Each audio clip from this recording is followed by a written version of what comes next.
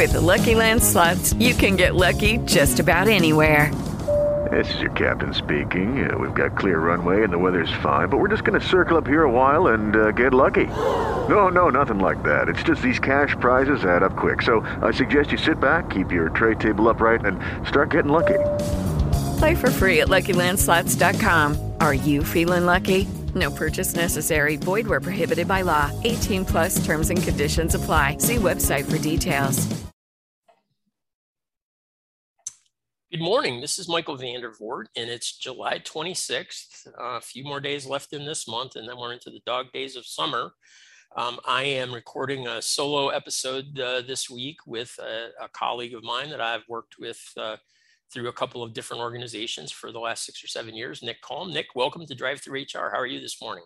Good morning, Michael. I'm very well. Thanks for having me. Yeah, glad to be able to sit down and chat with you. We got used to seeing you a couple times a year, and that hasn't been quite the same over the last 2 or 3 years. So there's a little pandemic in the way there. Yeah. So anyway, so Nick Kalm is he's the owner of Reputation Partners, the founder, and I don't know, built the firm.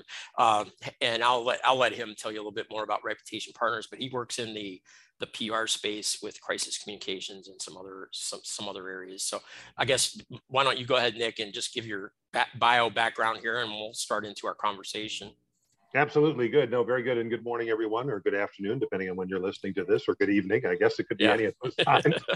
So yes, I am Nick Kalm. I'm the founder of Reputation Partners. We're a national strategic communications and public relations firm. I started the firm 20 years ago after a couple of long stints at other large public relations firms, and I just got that entrepreneurial bug. And what we do, as you can appreciate with the name Reputation Partners, we deal with all manner of organizational and leadership reputation, how to enhance it if it's already pretty good, how to protect it if there's some sort of a threat, how to rebuild it and protect it if it's in some sort of a crisis. So that's what we do. We work with a lot of very large companies and trade associations and universities and not-for-profits, literally from coast to coast. Yeah, and your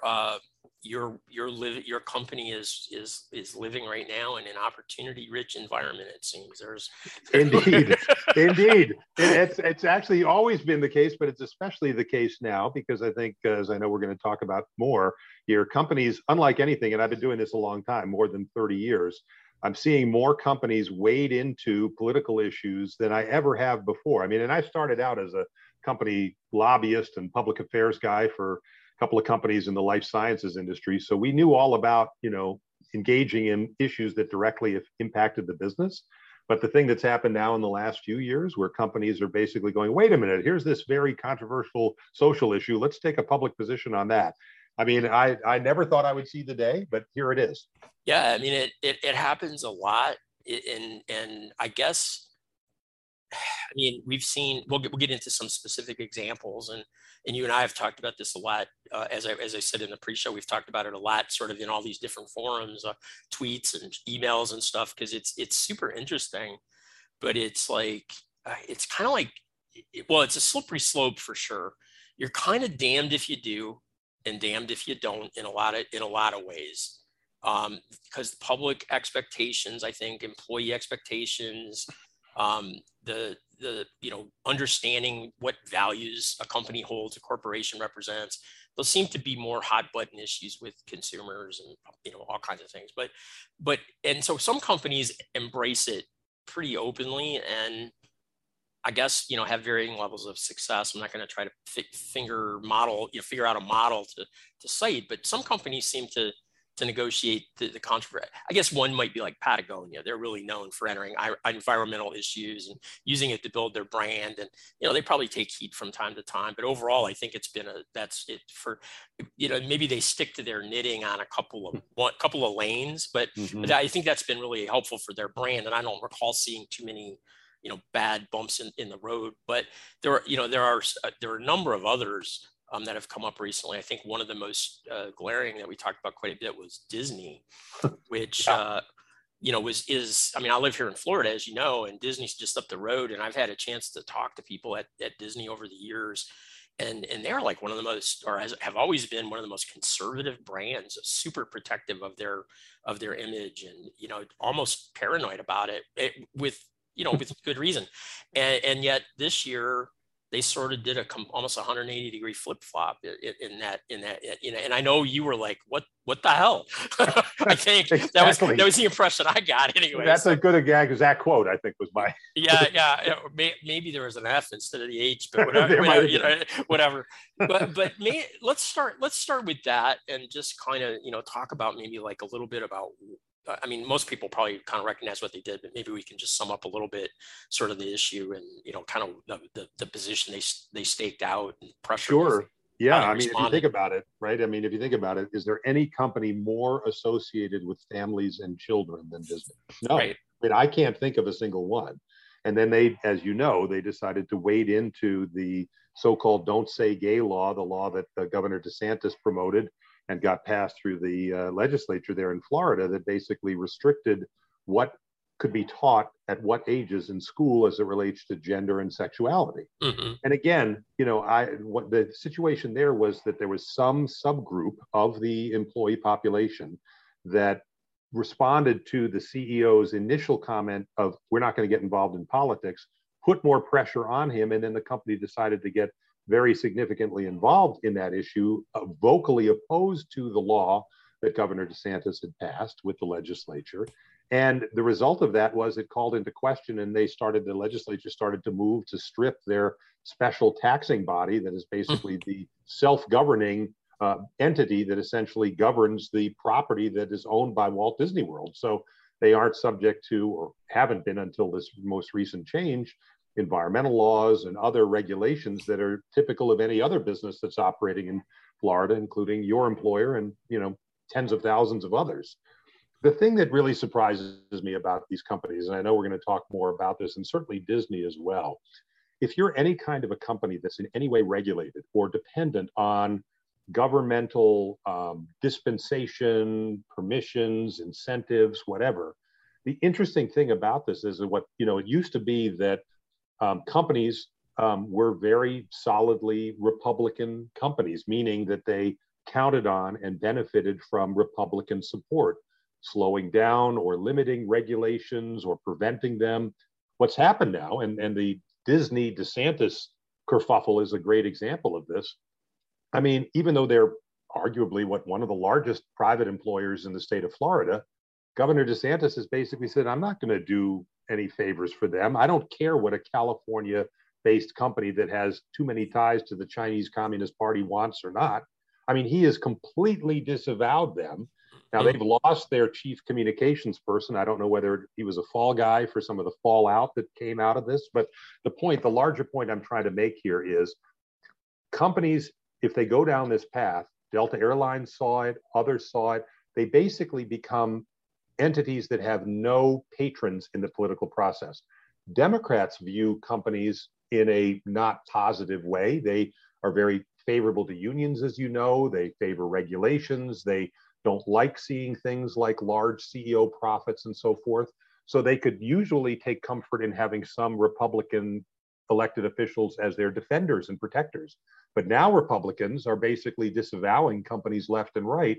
So if you're a company and you're basically disavowed by the Republicans and the Democrats view you unfavorably as well, how do you prevent yourself from being overly regulated, overly litigated, overly legislated?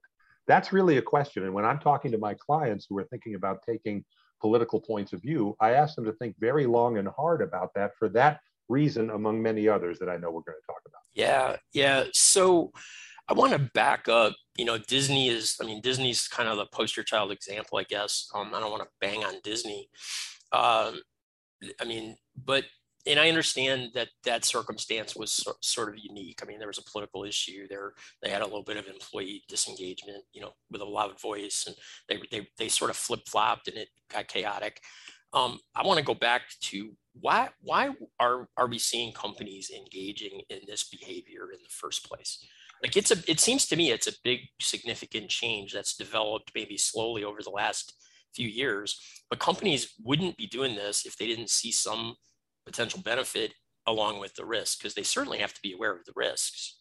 Yeah, I don't know that they're fully assessing the risks, though, Michael. That's part of the thing that I kind of question. And that's, I've written blog posts about this as well. It's, really do a careful assessment. I think they are, to a large degree, seeing, look, this is a way to curry favor with our younger employees. And of course, there are studies after studies that show that younger employees want and even expect the companies they work for to be socially responsible and to take positions on social issues. So there's no denying that. I think that is a part of it.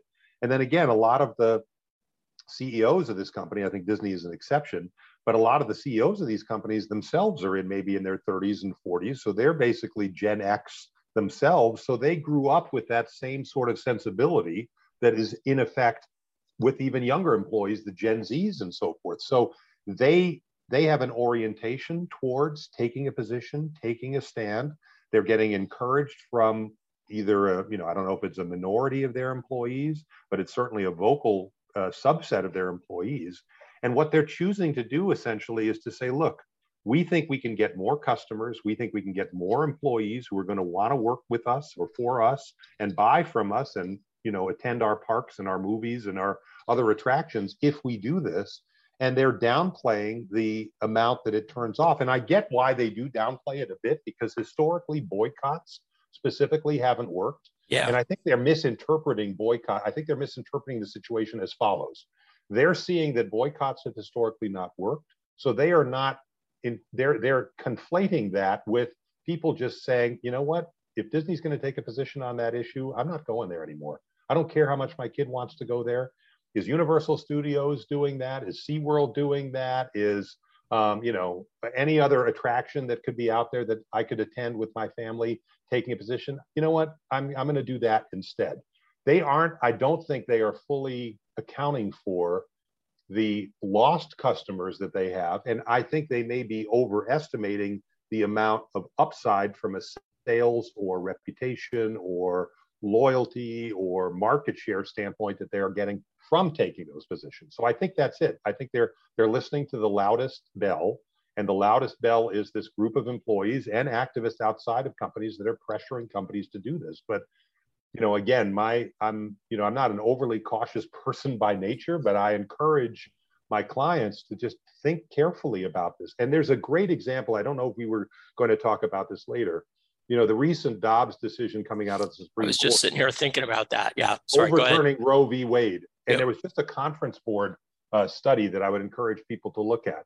Do you know the number of companies that took a public position on the Dobbs decision? 8%. Only 8%, and yet 8%. they got a lot of press out of. They did, but it was that's a small minority, and I think the combination of what happened to Disney in terms of backlash, what's happening to some other companies in terms of backlash as well, plus the fact that, wait a minute, I don't think I really want to go there. Something like abortion. I mean, it's like you cannot think of it's even more controversial than gun control. Even the list of companies, I presume you saw, there was a big full-page ad that a bunch of companies signed on, basically encouraging Congress to take action on guns. Mm-hmm. That was very carefully written in such a way that it wasn't specifically saying we want to ban assault weapons, we want to raise the legal age for people to own guns to 21. They weren't taking specific positions. They were basically saying, Congress, do something. That has very high popularity, but what the something is something different. So I think, again, I don't want to overplay it, but I think companies are beginning, based on what happened to Disney, based on what's happened to some other companies, are beginning to take a little bit more of a thoughtful and deliberate approach about when and how they engage in some of these issues. I mean, why would Delta Airlines and American Airlines take a position on a voting rights issue? That has nothing to do with airplanes getting people and cargo from point A to point B. It really does not. Right. It has a lot to do with the country and a lot to do with, disenfranchisement and everything else. But why wade into something like that when you're dependent on things like subsidies and regulations and all of these other things that airlines are so heavily dependent on?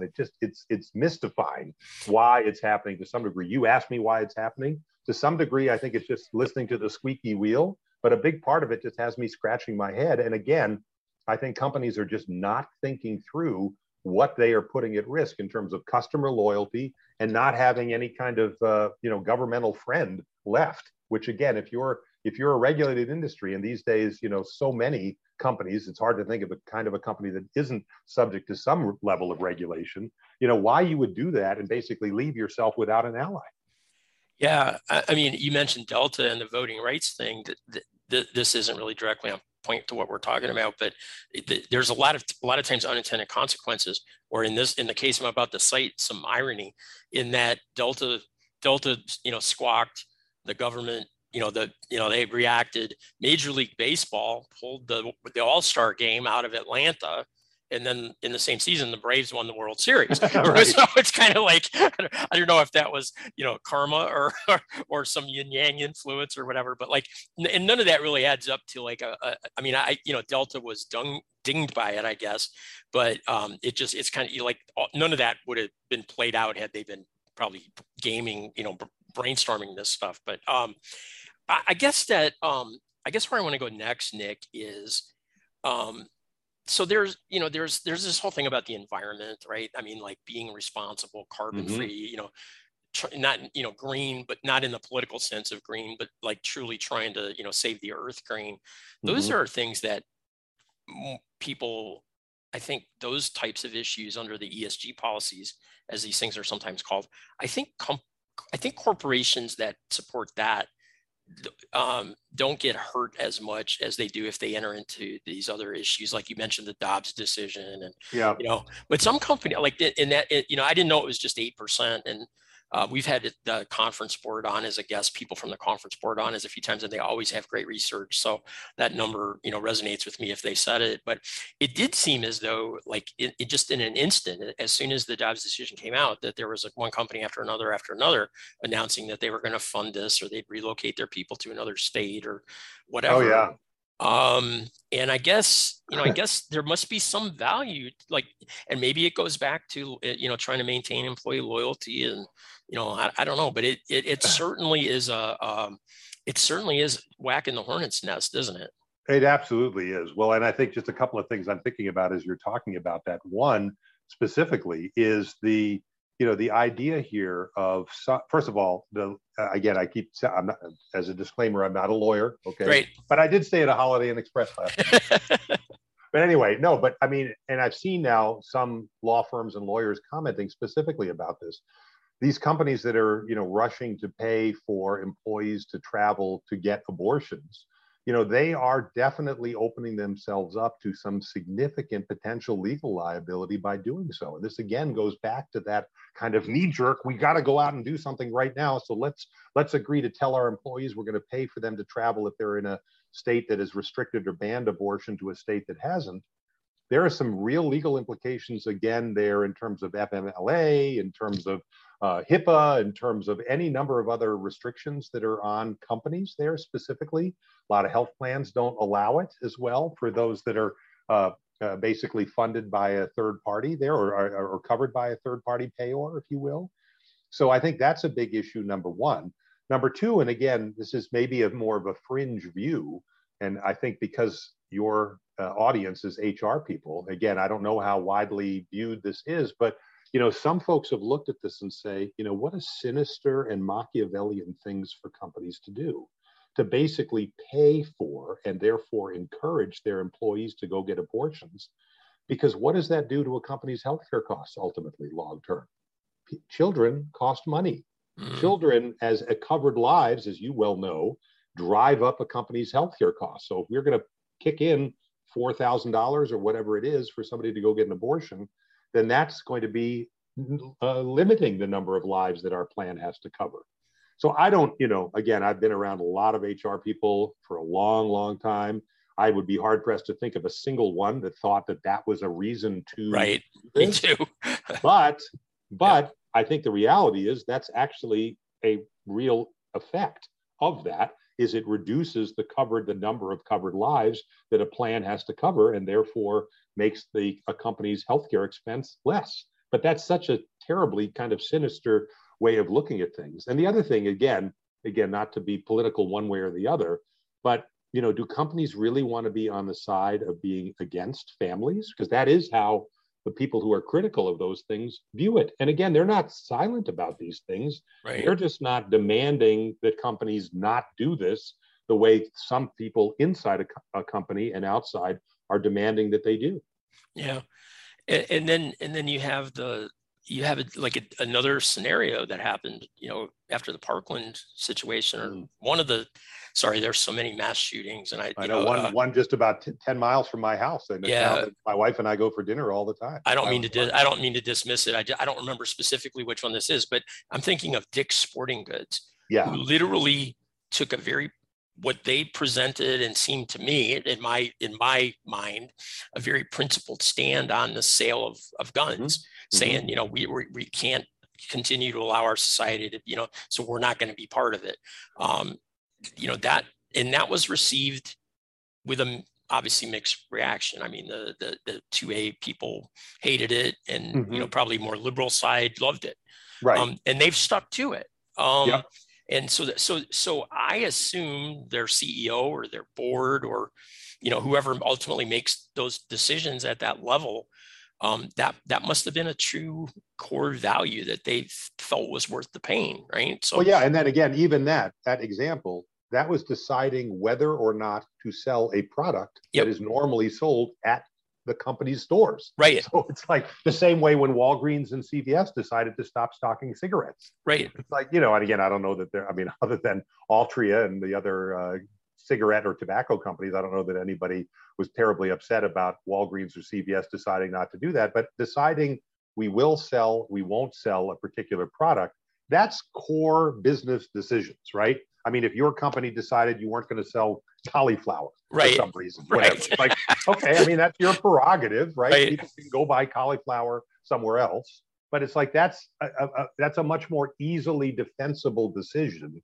than some of these things that are several degrees of separation away from whatever the company's core business is.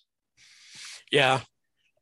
So in the interest of time, and because I have a couple other things I want to ask you about, I mean, I know you said you'd give your clients advice, but let's kind of walk down through there's legal and there's some other things. Let's kind of walk down through the considerations maybe that you present to a client if they're thinking of doing, something along these lines. What should HR people be helping their companies think about?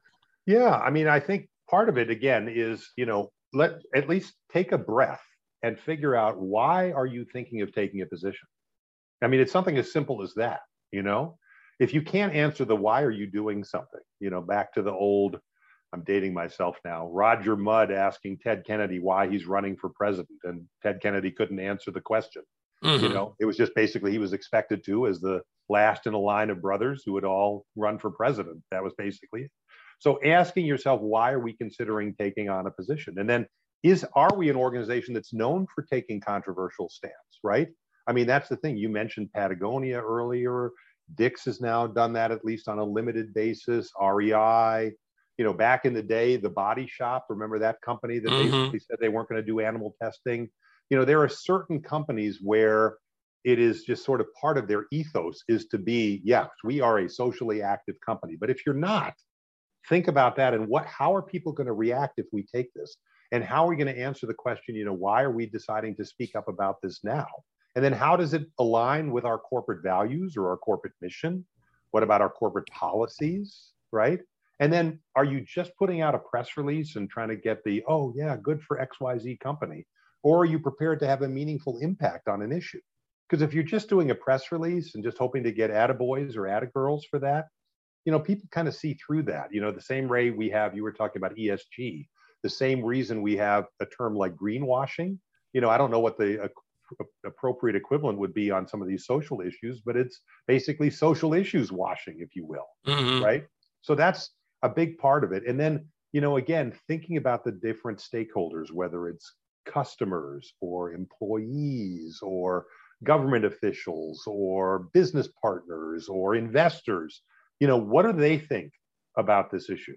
Again, take the time and at least soft sound them, if not do a more formal assessment of what their view is, because you don't want to just sit there and assume that everybody is going to support what you're doing.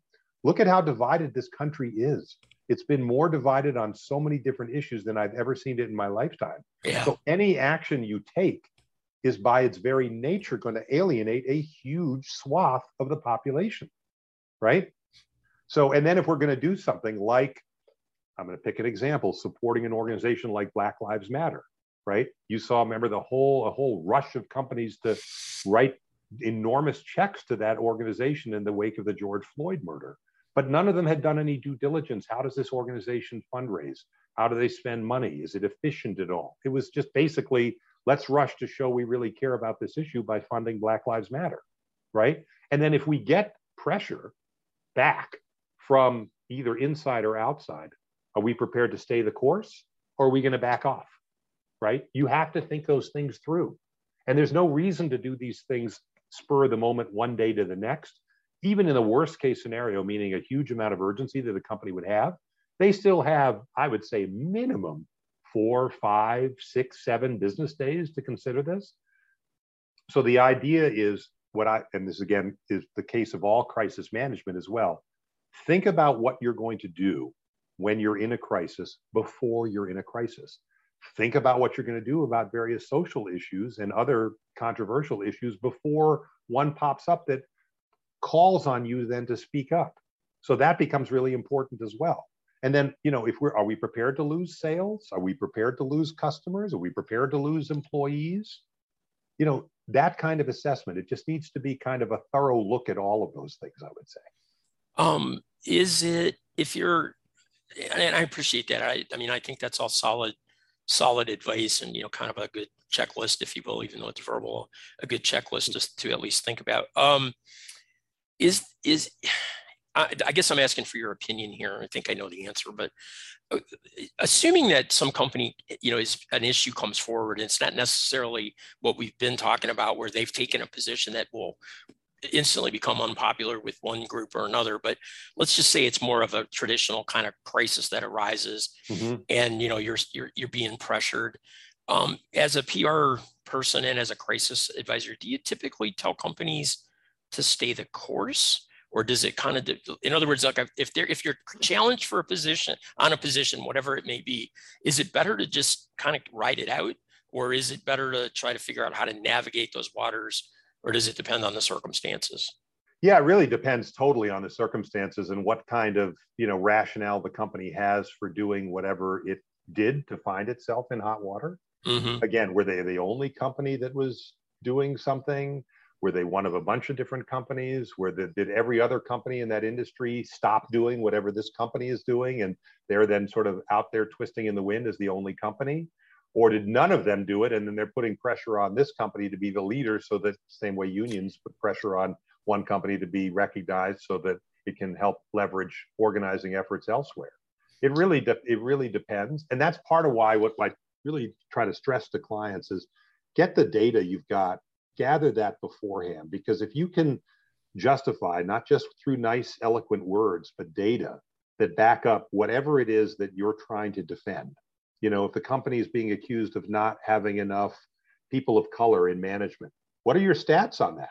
If it's going to take you a while to go out and gather that, and if you look at those stats and you see that only, 8% of your management is people of color, then you kind of know you've got an issue. If on the other hand, you know that 45% of your managers are people of color in that example, you use that statistic because you've gathered it in advance, and that becomes the strongest defense, not just nice words, but we are absolutely committed to having people of color in our management ranks. And in fact, we're proud of the fact that 45% of our managers identify that way. Boom. Any reasonable person is going to go, wow, that's actually a pretty good percentage. And again, I'm obviously just using arbitrary numbers on the high side and the low side. But the importance of having that data and gathering it beforehand, before you find yourself in hot water, because it takes time to gather that stuff. And again, yes, I know companies are so busy, they're running around, they've got all these different priorities, challenges by the day, short staff, blah, blah, blah, all of those things.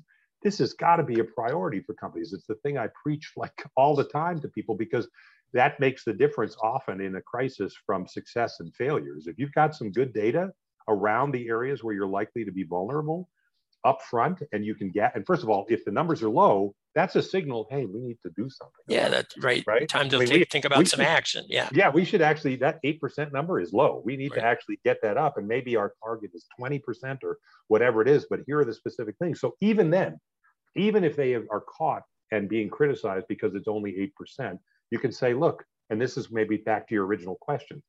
We know that our numbers of our management ranks of people of color are low. And in fact, we are very specifically focused on changing that. And we've got a goal of getting it to 20% by the year 2025. And here are the 5 or 6 actions that we're taking to try to address that. Boom, boom, boom, boom. Again, what would a reasonable person say in response to that? They've admitted that their numbers are low. They're committed to changing it. They're specific about what they're doing to address it. What else could a reasonable person expect a company to do in that situation? Right. They're doing it. Right. Yes, hold them accountable, make sure they do it. Maybe suggest, well, you're doing these 6 things. Why aren't you doing this 7th thing that's very popular? Okay. But then, then you're already legitimately addressing an issue. And then it becomes just a debate about how and how quickly and how well. That's a whole different thing to this company A, B, C does not care about having people of color in their management ranks. Right. Yeah. And it also helps you kind of get through the news cycle and people will move on to the next thing, whatever that may be. Well, that's the thing. Yeah. Because people's attention spans and news media's attention spans, they're like a gnat. I used to describe them as being like a 3-year-old child. Now that's even too long. It's basically non-existent. I don't disagree. I think I suffer from some of that loss of attention. Well, we all do because we're overwhelmed with information, right? Yeah. Texts and tweets and social media, other social media posts and blogs and media and Zoom calls, conversations, podcasts, Zoom calls and podcasts, right? We're all competing for our eyeballs. So I want to kind of head towards a wrap up, but I do want to talk about a couple other quick things, and mostly because we both are very interested in the labor relations space, and I know it's a part of your practice. So we're seeing. I did a show the other day with an attorney. I mentioned it in the pre-show. We're seeing all kinds of activity, but some of the monolithic companies, Amazon and Starbucks, have been in the news a lot. Amazon it's kind of quieted down because they're in the midst of a long litigation effort in Phoenix, I think, trying to resolve a couple of different election challenges. But Starbucks has been in the news for like 9 months now. It's been the labor relations story of the century, perhaps. 200th, the 200th individual Starbucks store was just organized last week. Wow. I forget where it was, but 200 election wins in under 9 months. That's super impressive by any stretch of the labor relations world right now. So, but Starbucks is taking a pretty strong beating over their response, their campaign. I mean, they've pushed back hard, which employers are entitled to do. They've also terminated. Not at first they didn't. At first they didn't, though. That's true. I don't think that. Yeah, I think they were paralyzed because I think they thought it would. I really don't know. I don't know anyone at Starbucks. I've never. No, they were very mealy-mouthed about it at first. Yeah, I think they didn't believe it would get legs, and then once it got legs, then they came back very robustly. But it's not necessarily in a way that has given them great optics. I mean, they're terminating. They're being accused of union busting very, very frequently because they terminate a number of associates who have been union supporters for, what they claim are legit reasons. They just announced some store closures. They've conducted they brought Howard Schultz back out of retirement, and he's been conducting listening sessions all over the country, reinvention sessions, I think they call them. So there's a kind of there's like a multi-pronged response there, but I guess what I'm curious to hear is from the PR crisis response perspective. I don't want you to criticize them specifically, but what have they done right and what have they done wrong? If you could opine on that for a minute, or maybe there's a different way that you would prefer to answer that, but it just. Well, I think part of what they did wrong was the kind of mealy-mouthed initial approach. Yeah. And this is a lot of companies do this too. And I'm sure you've seen even more of this than I have, Michael. It's like, you're going to be called, especially these days, especially given the popularity that unions enjoy among the general public, the fact that they have, no better friend in the White House than they've ever had. I mean, Joe Biden, and Marty Walsh at the labor board, and at the Department of Labor, I should say, and then the labor board being constituted the way it is. I mean, the environment is heavily stacked in unions' favor. And the thing is, you're going to be called a union buster if you do anything other than welcome the union in with open arms. So you got to embrace that to some degree, I think. And again, the store closing, the firings, all of that stuff, very controversial. One of the things that's especially challenging for a company like Starbucks is they have this very progressive ethos. And one of the things that I've opined about as well is, whether you're a company or a university or a not-for-profit or whatever, if you are going to, and again, it's not a political statement, but if you are embracing a progressive ethos as a company, you are naturally going to make it much easier for a union to organize you, because anything you say and do that sounds anti-union in any way, the union and other union sympathizers and other activists can point to and go, wait a minute, what you're saying is directly contradictory to your corporate values. So I think that's a big part of it. I think the other big part of it, frankly, and again, this is maybe a little bit outside of a PR point of view, but I mean, I think a lot of what Starbucks has mistakenly done is they focused on things like wages and benefits. And there was a terrific article. I think you were the one who actually posted it originally. I think it was an Atlantic article about what went wrong with Starbucks. It was all kinds of operational changes that made. And I've seen this in company after company after company. It's like, we go in, we're brought in, and the company says, we don't know why these folks want a union. We pay them well. The benefits are well. And then you start talking to supervisors, and they're talking about, we've got 12-hour shifts 6 days a week, and you've got to wear all this PPE, and, this piece of equipment is broken, and that piece of equipment is broken. It's like, it doesn't matter how much you're paying people. You could pay them twice the market average wherever you are. But if their job has become much harder, and again, that article that you flagged originally talks about this in spades with the complexity of drink orders and drive-throughs and broken machines and so forth.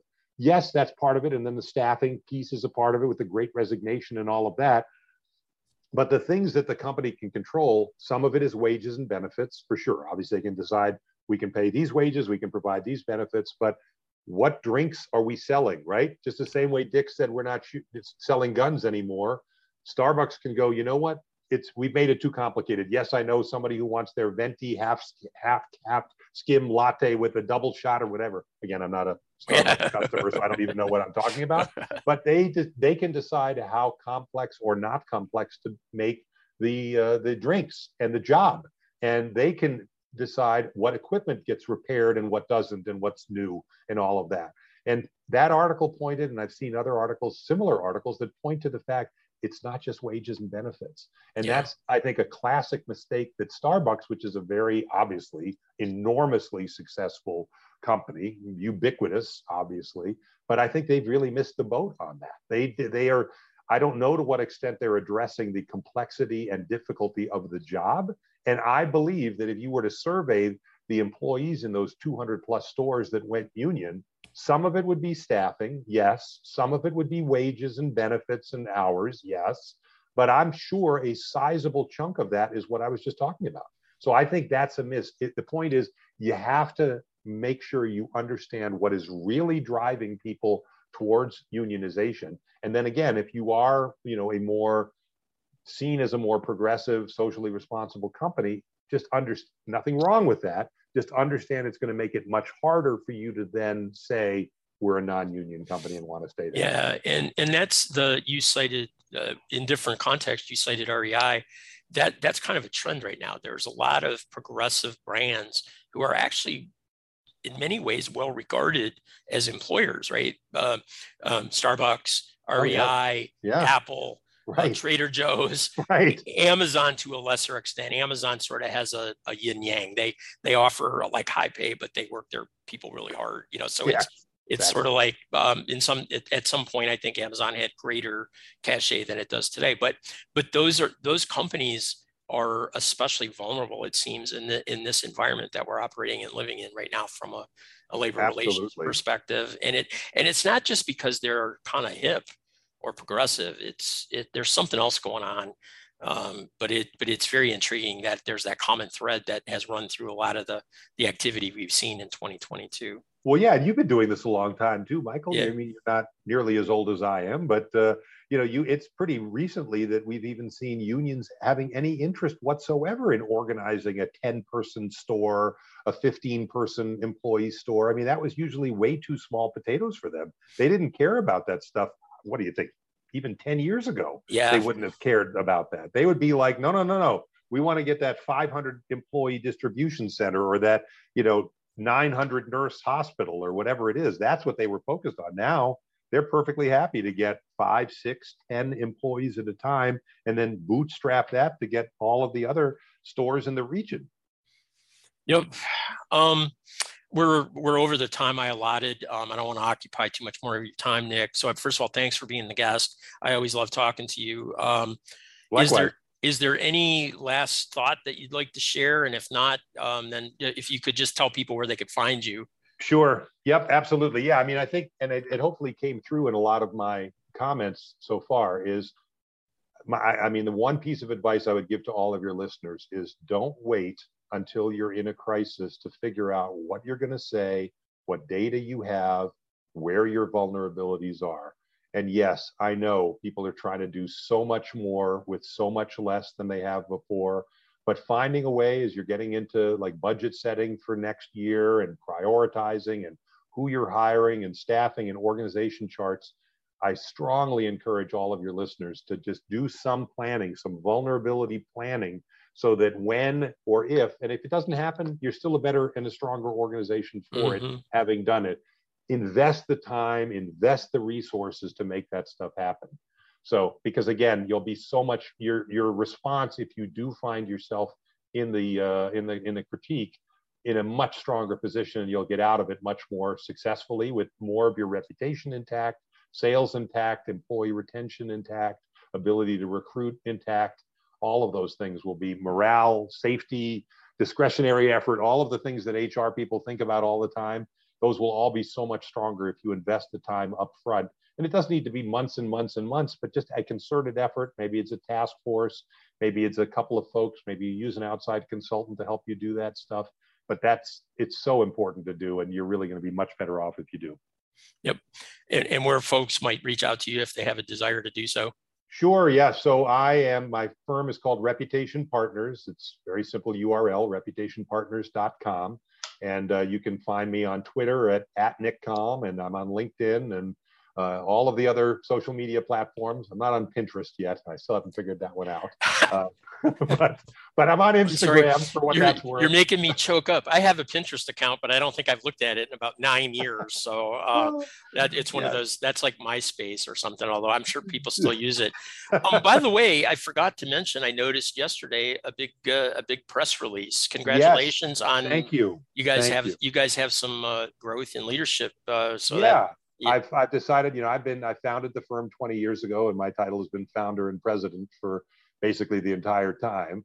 And so I've now decided to do my first external hire. So a woman I've known for years named Amy Littleton, who is going to be brought in and is going to help me lead the firm. She's going to be president. And I figured after 20 years, Michael, what do you think? I was due for promotion, right? Once every 20 years or so, whether I'm due or not. I'm now going to be CEO. So I'm looking forward to that, and hopefully continuing to grow the firm, and still having a blast. October is going to be our 20th anniversary, and I'm having a blast doing it. We found a nice niche and enjoying it, and just trying to grow and keep serving clients as much as we can. Awesome. Well, congratulations on that. And I'll look forward to chatting with you as we do down the road. So, absolutely. Thank you, Have a Michael. great day, Nick. Thanks for doing it. Take care. All right. You bet. Have a good one. And let's see. Okay. Sorry, it's not cooperating here for some reason. Judy was boring. Hello. Then Judy discovered ChumbaCasino.com. It's my little escape. Now Judy's the life of the party. Oh, baby, mama's bringing home the bacon. Whoa, take it easy, Judy. The Chumba life is for everybody. So go to ChumbaCasino.com and play over 100 casino-style games. Join today and play for free for your chance to redeem some serious prizes. ChumbaCasino.com. No purchase necessary. Void where prohibited by law. 18+ terms and conditions apply. See website for details.